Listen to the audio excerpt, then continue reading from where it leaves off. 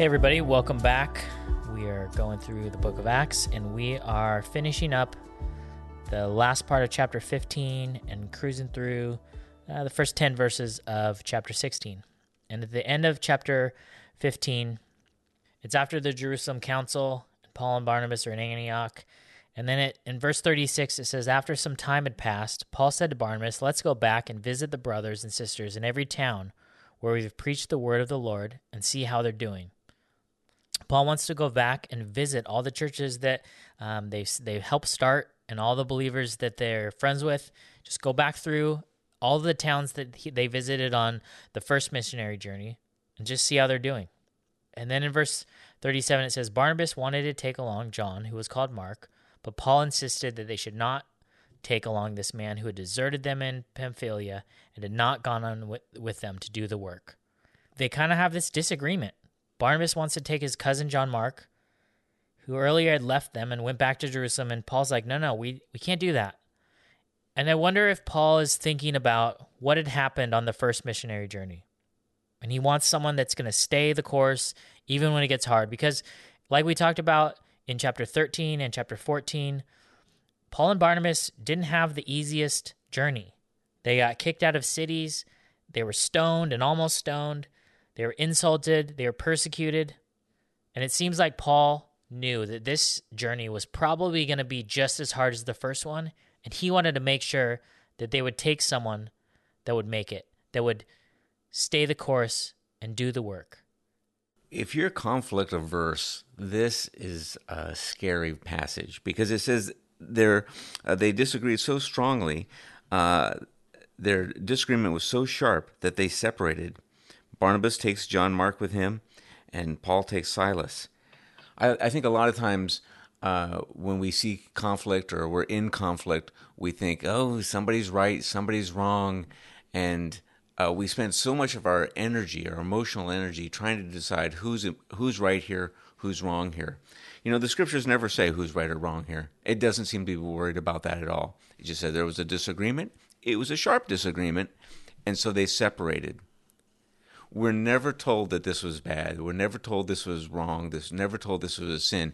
But it's interesting, in terms of the gospel, now the gospel is going to go in two different places, where before it might have only gone as one.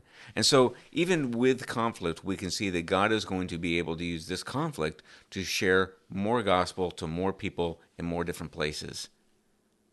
I would encourage us, instead of trying to figure out wasting your emotional energy to figure out who's right or wrong, say, God, what do you want me to do in this situation? How can I make the best of this situation?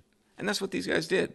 Barnabas, he's kind of known as being an encouraging guy, wanted to take his cousin. Paul, just like, I need somebody that's going to be there, and I don't know that it's this guy.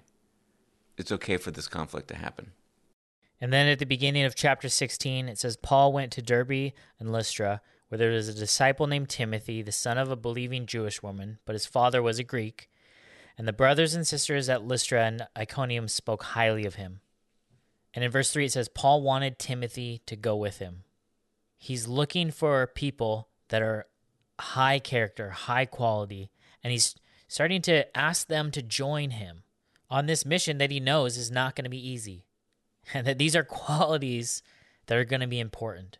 And then at the end of verse 3 it says, so he took him and circumcised him because of the Jews who were in those places, since they all knew that his father was a Greek. Kind of a weird verse, especially in light of the Jerusalem council that we just talked about in chapter 15, where they had just decided that you don't have to get circumcised in order to be saved. So what's the deal with this verse? Why did Paul have Timothy do this? And why did Timothy choose to do this? And when we look back on the pattern that Paul has set up to this point, the first thing that they did in all the towns was go to the Jewish synagogue and start their ministry there. And so in light of this, he's trying to think through all of the objections that might come up when he goes into the Jewish synagogue. Paul and Silas and Timothy, they're thinking about what are going to be the things that hang people up when it comes to hearing the gospel, and how can we help take those roadblocks out of the equation. And so they continued the journey, traveled through the towns, delivered the decision that was made by the council, And it says in verse 5 that the churches were strengthened in the faith and grew daily in numbers. That the gospel was going forth, and God was using Paul and Silas and Timothy to advance his kingdom. A couple lifetimes ago, when COVID first hit, the world was shutting down. My daughter moved back to Washington from Virginia. Her job had shut down, and they had let her go during that time, and so she came back to live with us. She was home a couple days and then quickly got a job at Walmart. And on her second week, I thought to myself, it'd be really cool. I should work with her. I mean, how many times do you get a chance to work with your children? Being that she was an adult, I thought it'd be great. And so my plan was, I'm going to work at the same Walmart as she is. I'm going to work the same shift. I'm going to take the same breaks. We're going to do everything together. And then when it comes time for her to move back, I'll move too. And then she was gone. She stayed for a couple weeks. Maybe it was a couple months. I can't recall right now, but she was gone, and I was going to move on myself. Well, like I said, that was a couple lifetimes ago, and as some of you probably know, or most of you know, I'm still at Walmart. Why? I love those people. I like the people I work with. I'm ministering to them. This last week, I got to share a verse in the Bible app with someone. I get to interact in lives. God has called me to these people. Paul's about to understand what the Macedonian call is to him, and he had some ideas of where he wanted to go. He would try to go one way, and it says the Lord stopped him. He tried to go another way. The Holy Spirit prevents him from going, and then he has a dream of someone calling him. And in verse 10 it says, after he'd seen the vision, we immediately made efforts to set out for Macedonia, concluding that God had called us to preach the gospel to them. Right? Like they recognized that God was moving. God was shutting down their way in one direction and calling them to another. And they didn't hesitate. It says that we immediately made efforts to set out for Macedonia. And I think when we read stories like this, we just think, yeah, if God was shutting something down in my life and telling me to go a different direction, of course I would listen.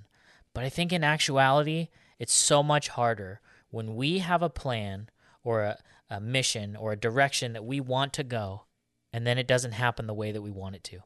And sometimes if you're like me, sometimes I push back, or I still try to go down that road, or I just think, God, why is this so hard? Of course this is the direction that you want me to go. And sometimes we get to the spot where we realize, maybe God is telling me to do something else. What if God is gently, or maybe not so gently, nudging us in a different direction?